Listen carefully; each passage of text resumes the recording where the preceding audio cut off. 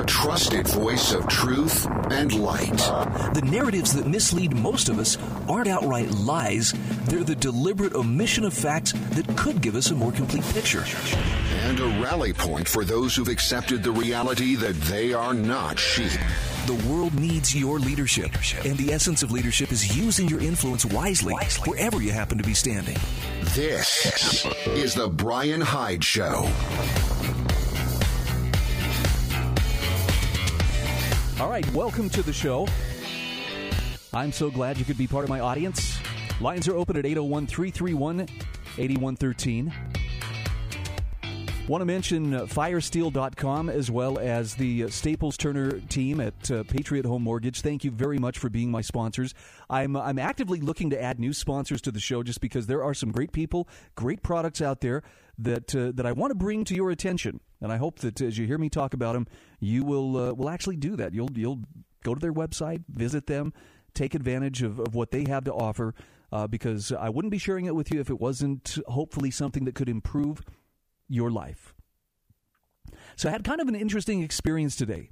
And given how much I have been talking about COVID-19, particularly talking about how, well, by the way, the CDC is now saying that they have vastly overstated the number of deaths directly attributable to COVID alone. The vast majority of the cases that they said COVID-related actually had 2.6 comorbidities that went along with it. And most of the time we were talking about elderly people with heart disease, lung disease, diabetes, other complications. It's still sad when someone's life comes to an end, but this is one of those instances where you probably wouldn't be justified in weeping. Oh, he had his whole life ahead of him. Yes, at 95 years old. His whole life ahead of him. I mean, it's sad anytime we bid farewell to someone, but this runs so counter to the narrative of, oh, no, this is so dangerous to everybody. And so I feel like we were lied to. I don't think it's too harsh to say that. At the same time, I have to temper what I'm going to be saying this hour with the understanding that, look, it is a real illness. It's a real virus. And this is really strange. I dropped my son off at his job earlier this morning. And as I was driving through the neighborhood, I was thinking about one of my neighbors who moved away just about a year ago, and was just thinking about him, thinking, man, I miss Sam. I wonder how he's doing. And I thought that was kind of cool. I haven't thought about him for a while, but he crossed my mind. Just truly one of the best people that I know. And as I sat down and was doing some show prep and getting things ready to go, I noticed a post from Sam's wife on Facebook, and she indicated both of them have been dealing with COVID. Now, for her, apparently, it was a fairly mild thing and something that she got over fairly quickly. You know, the symptoms were minimal. She was back at work within a very short amount of time. Sam, unfortunately, has developed some complications, including bacterial infections in both lungs. Bad enough that he has had to be admitted to the hospital. And so, as much as I rail about, this is it's a bunch of crap how we're being, backed into a corner and told to wear masks and so forth, I have to temper this with the understanding that, look, it is real. Sam's not in his 90s, by the way. He's a young guy. He's just a little bit older than me. And, it can affect people. So I'm not trying to minimize that there is risk out there. At the same time, I think we need to acknowledge that risk can be vastly overstated. And while I'm mentioning this, if you are a person who is inclined to faith and to the power of prayer, could you maybe exercise a little faith on behalf of my friend Sam? I would truly appreciate that. All right, so let's begin. Let's talk about fear. The wages of perpetual fear. I think it's pretty safe to say we have been under a lot of fear these last few months. In fact, fear is driving a great deal of what's happening in this country today. Saw it over the weekend, the fear that Black Lives Matter or Antifa, worse, we're going to show up with busloads of activists and rioters, and we're going to lay siege to one of my former stomping grounds, and that being St. George. Now, fortunately, it didn't happen. Whatever protesters there were just a tiny handful. Nobody came, prepared to firebomb or block roads or otherwise terrorize the population. But hundreds of people turned out in response to show that, look, we're not going to let this happen here. Some of them were armed. Many were not. Many carried signs, flags, just, they were just people standing up for their community. And I'm not faulting anybody for making that stand, but I am going to point out that it all started with rumors. And fear is what spread the rumors. It was a rumor, yeah, they're coming here, they're going to bring the riots to us. Now, I'm not saying it's out of the realm of possibility. Maybe they'll get around to that at some point. But we got to be careful. If we allow fear to become too much a part of who we are, it does things to our brains. And I have to credit, Paul Rosenberg is the guy who first introduced me to the idea that when someone's trying to make you fearful, when they're trying to make you scared, it's a pretty safe bet that person is trying to hack your brain. And most likely, they're trying to hack it so that they can get you to do something you wouldn't normally do in less fearful circumstances. So he has an essay. I'll have a link to this in the show notes at thebryanhydeshow.com. It's titled The Wages of Perpetual Fear. Listen to what he points out here. This makes a lot of sense to me. Paul Rosenberg says, I've gone on for a long time about fear making humans stupid and about it even being a weapon and a brain poison. But he says, I've also wondered at times whether people would hit fear fatigue, that point where people have simply had enough fear and they walk out from under it. As it turns out, however, he says, I was a bit optimistic on fear fatigue. I've been reading Robert Sapolsky's newest book, Behave, The Biology of Humans at Our Best and Worst, and was disappointed to learn that what the best new research shows on the long-term application of fear, or in academic terminology, sustained stress. But he says, my disappointment was soon tempered by two things. Number one, I gained information on how fear poisoning works. And secondly, the human neurology is immensely variable, that there are exceptions to everything, and if the whole picture was actually as dark as the most troubling findings, we would have devolved into nothing but murderous monkeys a long time ago.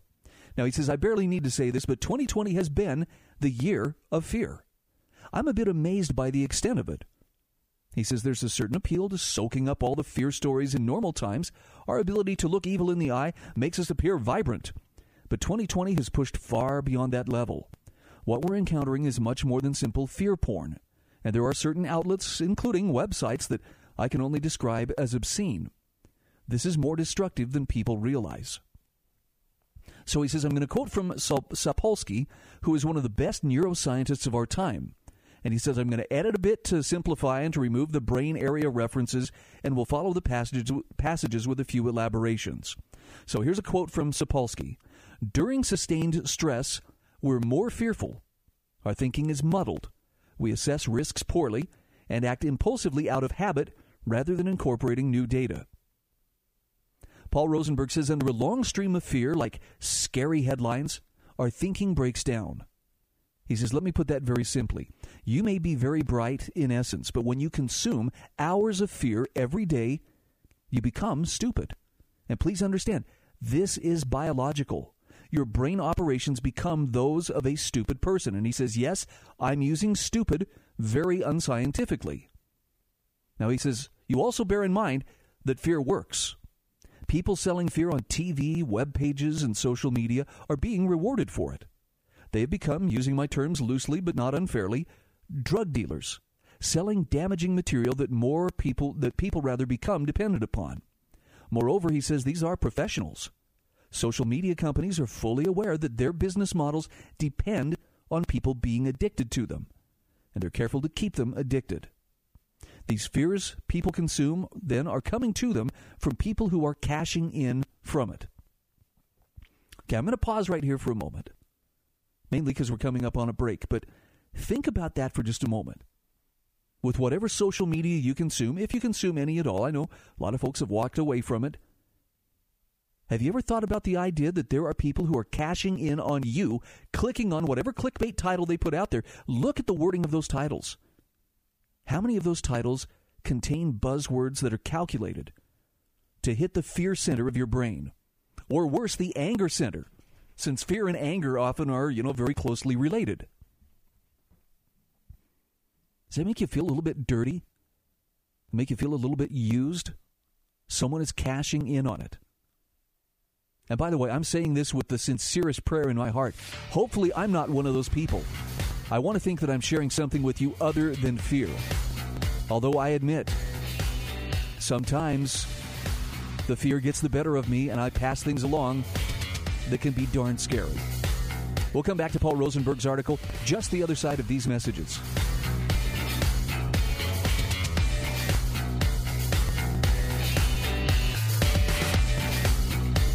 This is the Bryan Hyde Show.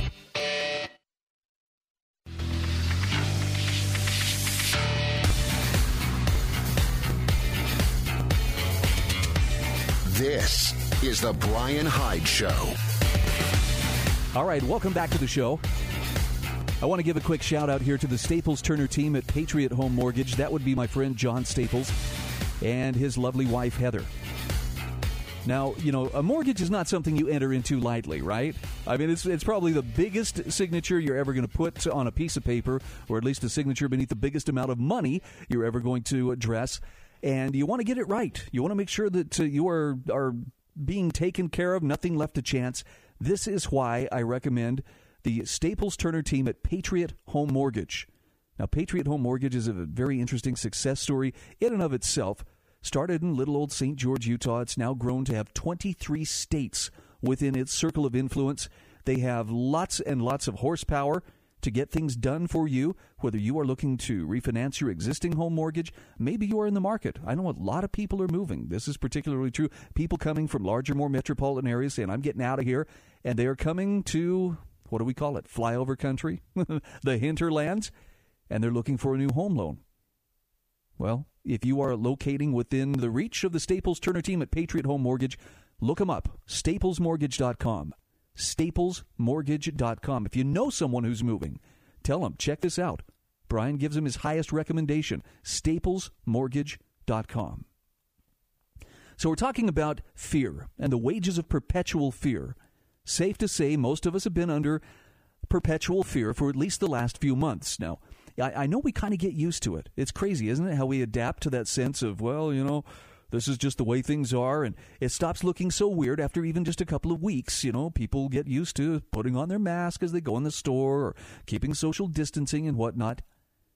But there's even more that happens when we are in a state of fear. And in this case, Paul Rosenberg is citing an author by the name of Robert Sapolsky from his book, Behave, The Biology of Humans at Our Best and Worst. Here's another quote.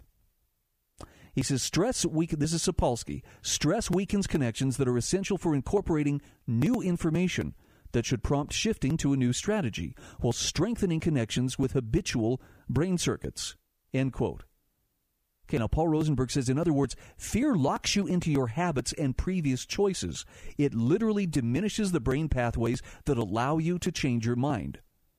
And he says this is serious, and I suspect you've seen examples of this already.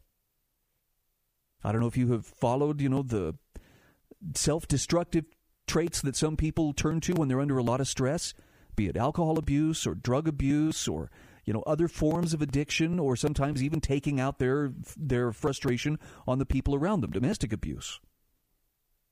But there are some really good examples. Back to the book. Quote, under sustained stress, we process emotionally prominent information rapidly and automatically, but less accurately. Working memory, impulse control, decision-making, risk assessment, and task shifting are impaired. End quote. And again, Paul Rosenberg says, prolonged fear locks people into whatever path they're already on. And again, this is biological. The brain circuits are directly affected. Now, he says, still, from everything I've written above, and there are many other nasty effects like domestic violence, it would appear that we are doomed, that our neighbors who've drunk deep from the river of fear are brain-locked, and so far as the fear stream continues, there doesn't seem to be an end in sight. They will get more and more rigid in their biases, and that violence will continue and increase. And he says, by the way, for some people, all of the above will be true. Fear destroys in the most direct way, biologically. Still, biology is not simple. It's never simple, and especially on the human level. While the things above are generally true, he says there are always exceptions, sometimes a lot of them. And it's those exceptions that have saved us time after time. The wages of perpetual fear are polarized and locked minds, and that leads to knee-jerk opposition, violence, and murder. We're seeing that now, and we stand to see it for some time. The world, it seems, has become addicted to fear. And yet many of us refuse. And this is a long way from over. And I love that he gives this example. He says, there was a party in my neighborhood 2 days ago. Music, talking, playing, laughing, and so on. It was the first joyful noise I've heard in public for a long time. His point is, life finds a way, especially human life. So while I appreciate him sounding this voice of warning, I also appreciate him pointing out that we can find a way if that's a priority to us. And I hope it is. I want to be aware of all the things that are going on too. I mean, I want to see it coming so I can prepare. But I don't want to be so focused on all the bad things that are going on and all the storms that are approaching that that's all I can see. And that to me is the big challenge. Striking that balance to where I can be aware and have situational awareness to see danger before it becomes unavoidable, and at the same time, not to be so hyper-focused on danger that that's all I'm ever looking for. I have a couple of friends.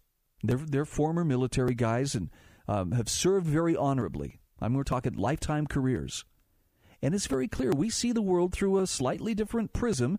They have the experience. They were trained to view the world through eyes that are constantly looking for enemies, for threats. And they're very good at spotting them. Sometimes, in my opinion, they're a little too good, in that if this person isn't 100% on board with what I think, then they are an enemy. And sometimes the thinking becomes a little bit absolute.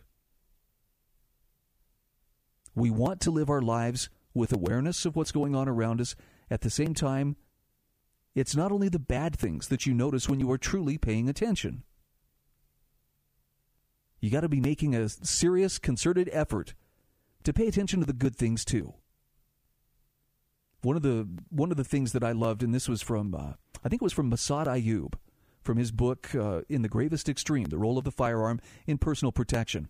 He talked about the importance of living in that, I guess what some would call the color code of awareness, condition yellow. So condition white would be totally unaware. You're daydreaming. You know, when you get attacked by a mugger, he came out of nowhere. Actually, the mugger didn't. You just didn't see it coming because you had your mind 1,000 miles away. You were thinking about, what do I need to pick up at the store? Have I paid this off? Why is the car making that funny noise? You weren't thinking about what was going on in your immediate environment. Whereas a person who is in condition yellow would have looked and noticed and said, woo, that guy is staring hard at me. And now his movements seem to correlate with my own. What can I do to avoid him? Cross the street, duck into a store, drive away, whatever it may be. You see the difference, right? It's just simple awareness. It's not like, I must prepare for combat. If you can see the problem before it becomes unavoidable, it doesn't have to be your problem. And unfortunately for a lot of people, what I've just described here sounds a lot like, well, then I have to go around with this grim face of determination, weighing everything, dashing up to each corner and sneaking a peek around before I run to the next corner in a 3 or 5 second dash.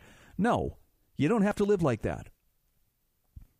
The kind of awareness I'm talking about is, yes, I'm paying attention. I see the two guys standing there looking shady.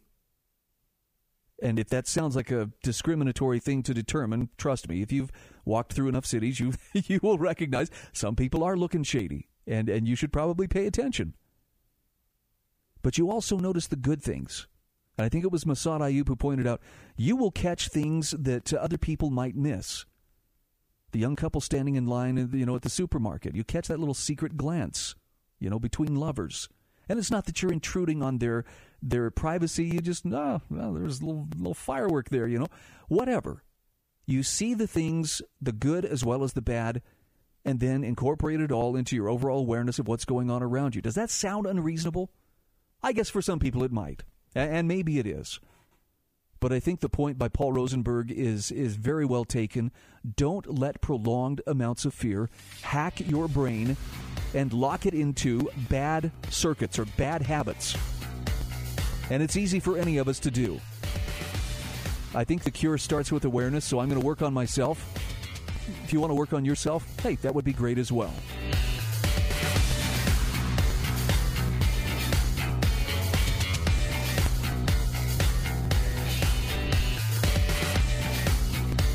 This is the Bryan Hyde Show.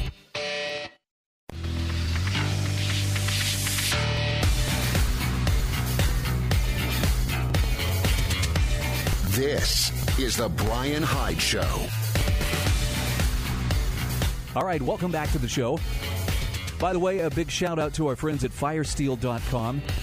And a shout out to my listeners. Thank you so much, those of you who responded and went to firesteel.com and purchased either one of their fire steels or their ferro rods or magnesium fire starters.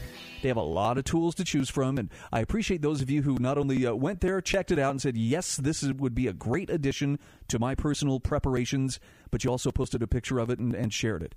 It's very cool stuff. It would make great gifts if you're looking, to get some Christmas shopping done ahead of time. This is the kind of stuff I would give to people I love who I wanted to make sure that they had that little, extra insurance policy of being able to start a fire if they absolutely had to, under any conditions. So, firesteel.com, when you get to checkout, use my name, Bryan with a Y, Bryan, and they will take 10% off your purchase price there at checkout. Pretty sweet deal. All right, let's get back into the topic here. Let's talk about why we don't trust the experts. Now, I mentioned earlier that the CDC has revised quietly its numbers regarding how many people have actually died of actual COVID rather than COVID combined with 2.6 or more comorbidities. But I think one of the biggest reasons why I'm very skeptical, and this has been going on now for quite some time, since about June, is that public health experts seem to be trying to tell us that, it's a bad thing when the president has a rally or for the Republicans to get together for their convention. But when people get together by the thousands to protest, a death in police custody or, to otherwise protest police or riot or protest racism or whatever it is, that's all A-OK. And by the way, I'm not saying all protests should be shut down because, those that have the goal of perpetuating freedom seem to be very, very dangerous in the eyes of these public health experts. I'm just saying their double standard is showing. There's a great article here by Wesley J. Smith. This is in nationalreview.com. And he says, too often these days, expert advice is really just politics pretending to be objective truth. Well, that certainly rings true. Here's a perfect example. Public health experts have had conniptions about public protests against economic lockdowns, while enthusiastically supporting large demonstrations in support of Black Lives Matter. Some have charged the sector with hypocrisy and for that clear dichotomy of perspectives. Oh, no, it's not, write bioethicists and physicians from the Ethics Committee of the Society of Internal Medicine in the Hastings Center blog. One cause supports more important public health goals than the other, i.e. eliminating racism, and that makes all the difference. This is from their ethical analysis. Quote, Black people die at the hands of law enforcement more than others and are disproportionately policed and incarcerated. The resulting mass incarcerations have significant health consequences for inmates and their families. The pandemic has also disproportionately affected blacks who are more likely to be essential workers and live in crowded conditions, and thus are at increased risk of contracting and dying from the virus. Black people also experience discrimination in the healthcare system, contributing to worse medical outcomes. Historically, civil rights movements have led to progress with a positive impact on public health. Therefore, the Black Lives Matter protests against police killings and mass incarceration and for equal treatment are aligned with public health recommendations, with the exception that they are taking place during a pandemic. Whew! As the article says, that's one hell of an exception. It's a lot of sophistry, too, but that's another story for another time.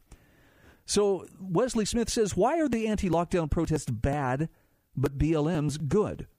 The former hooligans are rebelling against the experts. Oh, that's why.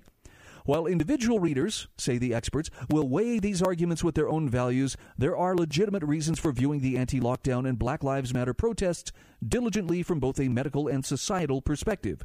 The most straightforward argument is that the purpose of the anti-lockdown protests is diametrically opposite to medical recommendations, while the Black Lives Matter demands are consistent with public health imperatives of overcoming racism, end quote. Now here he asks, do you see the sleight of hand? The lockdown protests are judged from a medical perspective, which is objective, while the BLM protests are justified from a public health imperative, which really means subjective politics. Medical perspectives are scientific and require unique knowledge most don't have. Such advice should be objective. Oversimplified, it's either safe or unsafe to engage in mass marches or vigils during the pandemic. The perceived righteousness of the cause is irrelevant. Moreover, he says one could actually present evidence that the ubiquitous BLM marches are much more perilous medically than the relatively few anti-lockdown protests, since the former are exponentially larger, far more ubiquitous, and occur with much greater frequency, an issue these experts somehow overlooked. In contrast, judging whether the respective protests are right or wrong from a societal perspective is not something that requires medical or bioethical expertise. It's a subjective determination that takes into consideration the objective medical perspective, but which also depends on the values, morals, and politics of the one who's opining. We don't need experts to tell us what our opinions should be. Yours are as valid as theirs. Now, crucially, the authors don't grapple with the profound corrosion of trust caused generally when experts express and or validate their own subjective opinions as if they were objective scientific pronouncements of great weight. People smell the politics and turn away. That's pretty spot on. Again, this is from Wesley J. Smith, author and senior fellow at the Discovery Institute Center on Human Exceptionalism. And yes, there will be a link to this in the show notes at thebryanhydeshow.com. I like that. that makes a whole lot of sense. Now, I want to talk about something that some of you will be familiar with. Hopefully, everybody will be familiar with by the end of this segment, and that is the red pill. I don't know if you remember when the movie The Matrix came out. Man, has it been? It's been like 25 years ago or close to it, 23 years ago. It was a while back. But that was one of the very curious aspects of the show, red pill. Neo, the main character, is offered a choice. If I show you the truth about our reality, you're going to have to take the red pill in order to acknowledge it. If you take the blue pill, you're going to go back to sleep, and it's going to be like nothing ever changed. You don't have to know the truth. Well, he courageously takes the red pill and wakes up and realizes everything around us is an illusion, and we are all essentially part of a giant computer simulation. By the way, spoiler warning, a little too late there. Anyway, it's become a nice term that we use now amongst ourselves. I'll give you an example.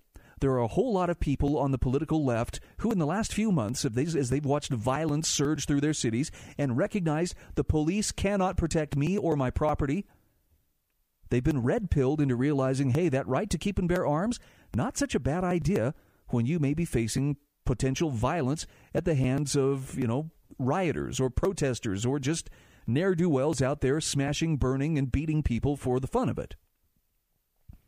So I want to share with you a thought here from James Walpole. This is from his website, jameswalpole.com, History as the Red Pill.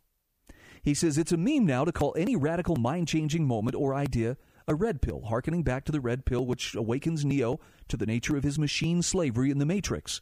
Everybody has their own version of the red pill and their own idea of what is being revealed when it is taken. He says, I think studying history, and particularly studying the history of thought, is one such red pill. Now listen to his reasoning. He says, until you study history, you have no frame of reference for what is normal. You likely assume your expectations of normalcy from your expectations of the lives of your contemporary peers. Then you learn about hunter-gatherers and the dawn of agriculture and the Industrial Revolution. And if you're paying attention, you realize that how you live isn't necessarily normal at all. You realize that the way you live and how you think about it is shaped by thinkers who died a long time ago, of whom you've never heard. There was a debate between agrarians and industrialists once upon a time. There was a debate between progressives and conservatives.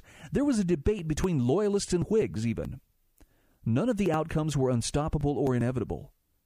And how you think of the victorious outcome may be lopsided in favor of the victor. That makes sense, right? because they're the ones who write the history books.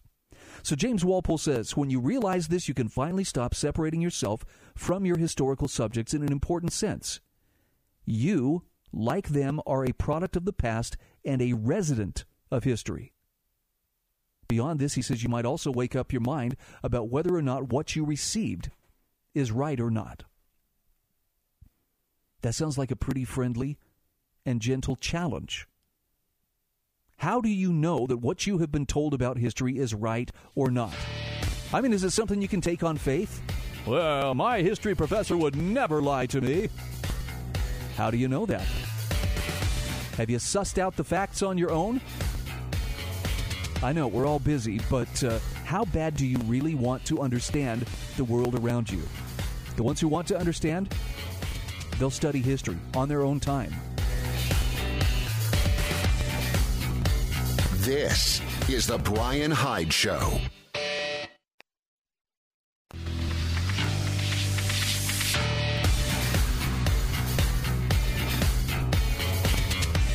This is the Bryan Hyde Show. Hey, once again, I am so happy to have you as part of my audience today. And just a quick aside here, if you go to thebryanhydeshow.com and check out the show notes, you will find that there are always articles that I don't have time to get to. I just put them there because I find them interesting. And so, if you're looking for something thought-provoking and hopefully enlightening, I try to find things that will actually add some value rather than just raise your blood pressure.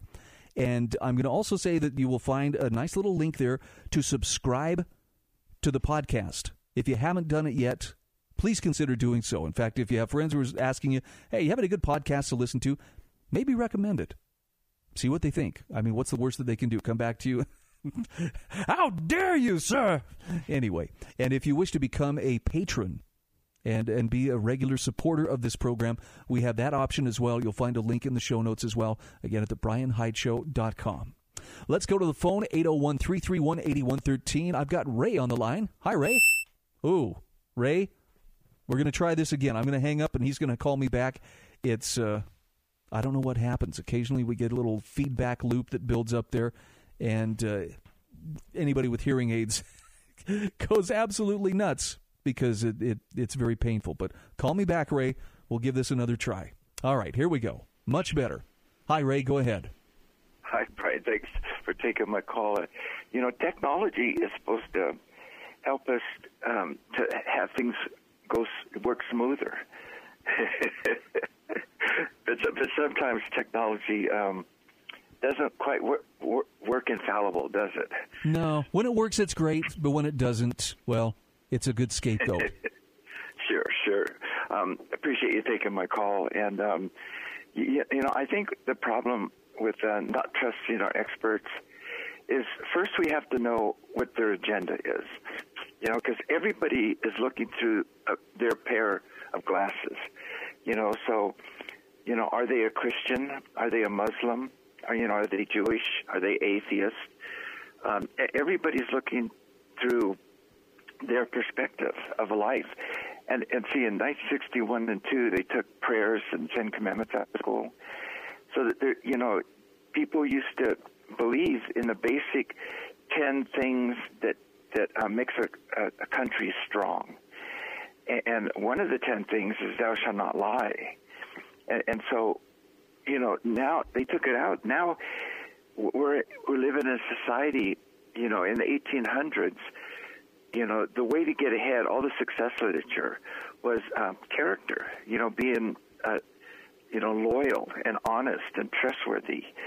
And all these characteristics of a person with high character, this is the way you get ahead. But nowadays, if you go to the library or to the bookstore, all the success literature is just talking about how to manipulate, how to get what you want. It's not a matter of truth anymore. Truth is according to, how you perceive the truth. There's no absolutes, which is crazy. So when our experts are talking, we have to find out now that they're not into truth. Everybody's coming from their perspective, so it's almost like, you can't trust experts. You got to find out what their agenda is, and then you see why they see things as they do.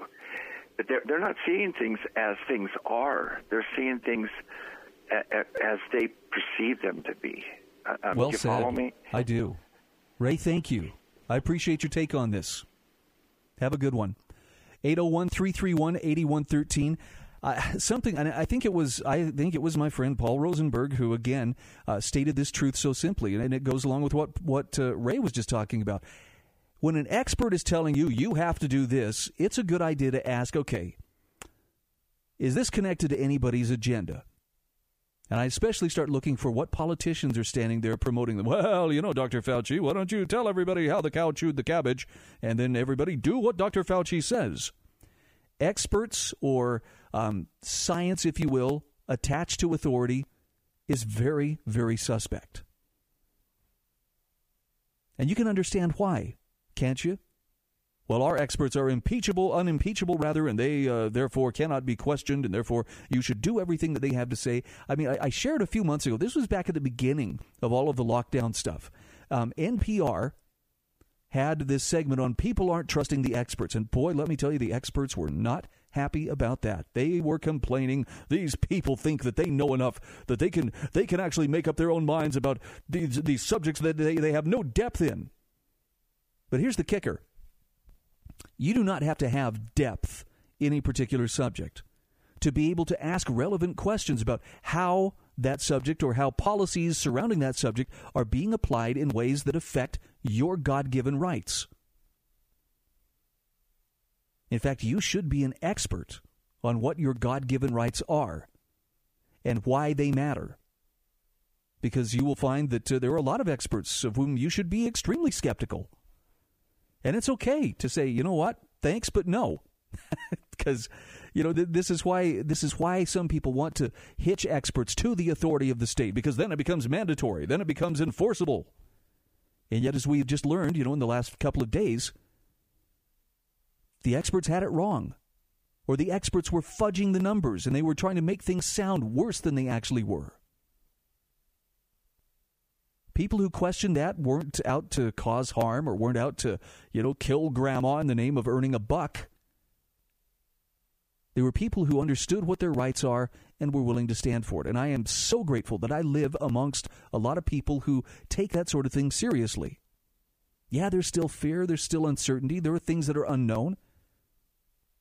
But if you can at least develop a sense of moral clarity, what's right and what's wrong, no expert is going to budge you from that. If you really truly can have that sense of discernment between right and wrong, as opposed to, well, this is legal and this is illegal. Those are artificial designations. You pick something bad, slavery, Jim Crow laws, the Holocaust, legal, all of them, done by the book. Well, you've got reams of paper here showing we're just following the laws. But were they moral? See, there's a difference. Got one other article I wanted to share with you, and I'm just going to hit a couple highlights here. This is from David S. Diamato. It's the danger of our left-right political divide. I just wanted to hit a couple of high points because this is a major concern. He says, for years, a consistent refrain in American politics has bewailed an increasingly polarized political atmosphere. As the Pew Research Center observes, for the first time in almost 25 years, majorities in both parties express not just unfavorable, but very unfavorable views of the other party. Americans, the Pew study shows, now look across the aisle with fear, anger, and contempt, committed more strongly than ever to their respective teams. On college campuses, disagreements that might have been thoughtful, even friendly debates, have erupted into violent melees, ending in injury and damaged property. Attacks and intimidation, it seems, have become a part of American social life. But he says the conspicuousness of America's political polarization belies a counterintuitive insight. The belligerents of the nation's social and political war are actually very much alike. Culturally and aesthetically, the groups appear quite different, yet their political philosophies share a common heritage, rooted in the anti-Enlightenment ideas of the first half of the 20th century. Gripped by reductionist groupthink, a toxin generated by the United States' acrid culture war politics, left and right are moving, regressing in fact, toward their most crudely authoritarian incarnations. Bingo! He nails it. Their declension recalls the totalitarian communist and fascist ideologies of the early 20th century. Classical liberalism effectively sidelined. The familiar battles of that period are reborn in the violent confrontations between the MAGA alt-right and black-clad anti-fascists, both groups equally enthralled by collectivism and intolerance. Now, there's more that he talks about here. I'm just going to have to skip ahead. I want you to read the article, which you will find at thebryanhydeshow.com. But he talks about, at present, group identity and its insignia are an all-consuming obsession of both the left and the right, just as they were of the fascists and communists who marched in the streets eager to spill each other's blood. Both sides carry and carefully guard the kind of sustained righteous indignation that comes with certainty of the religious kind. And he says that kind of certainty is dangerous to a free society. Once it takes hold, the virtues of the cause held beyond any doubt seem to excuse any crime committed in their pursuit. Orders must be followed because the ends justify the means. Ooh. A free and open society requires the round rejection of both left and right flavors of failed 20th century authoritarianism, the restoration of the classical liberal ideas that transformed the world and yet were never given their due.